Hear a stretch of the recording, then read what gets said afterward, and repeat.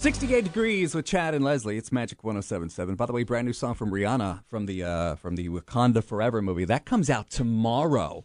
And there hasn't been new music from Rihanna in like centuries. It feels like centuries. I know. It's been a minute.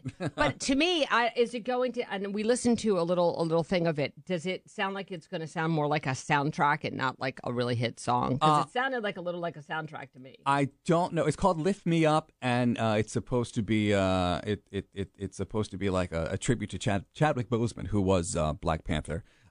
Anyway, we'll hear that tomorrow. But Halloween obviously on Monday.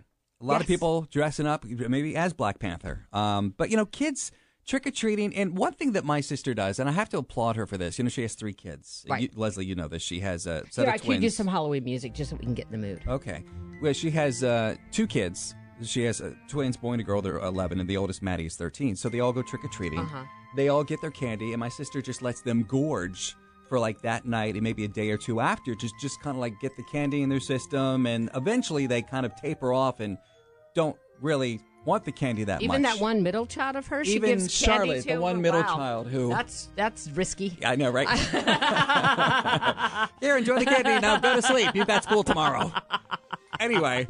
On a Monday night, that kid may not sleep till Thursday. But you found something where that's actually not a bad thing to let kids gorge on candy. Well, that's what this blogger, Sarah Jed, says. She says that she feels that kids naturally are intuitive eaters, and there's only one way that we can learn how to set boundaries on our own eating is to let us figure that out and let kids figure that out for themselves. And she feels like by using the method like your sister uses, give them all the candy they want. Halloween is special. It's a special night. Special day. It's a special day. Right, of course. It's not meant to, but I mean, there are those parents who will immediately abscond with the candy, keeping half for themselves, which is so unfair. Yeah, I got to check it for Let stuff. me check it for check stuff. It for what? No one's putting stuff in your kids' candy anymore. No, not anymore. But then they like dole it out.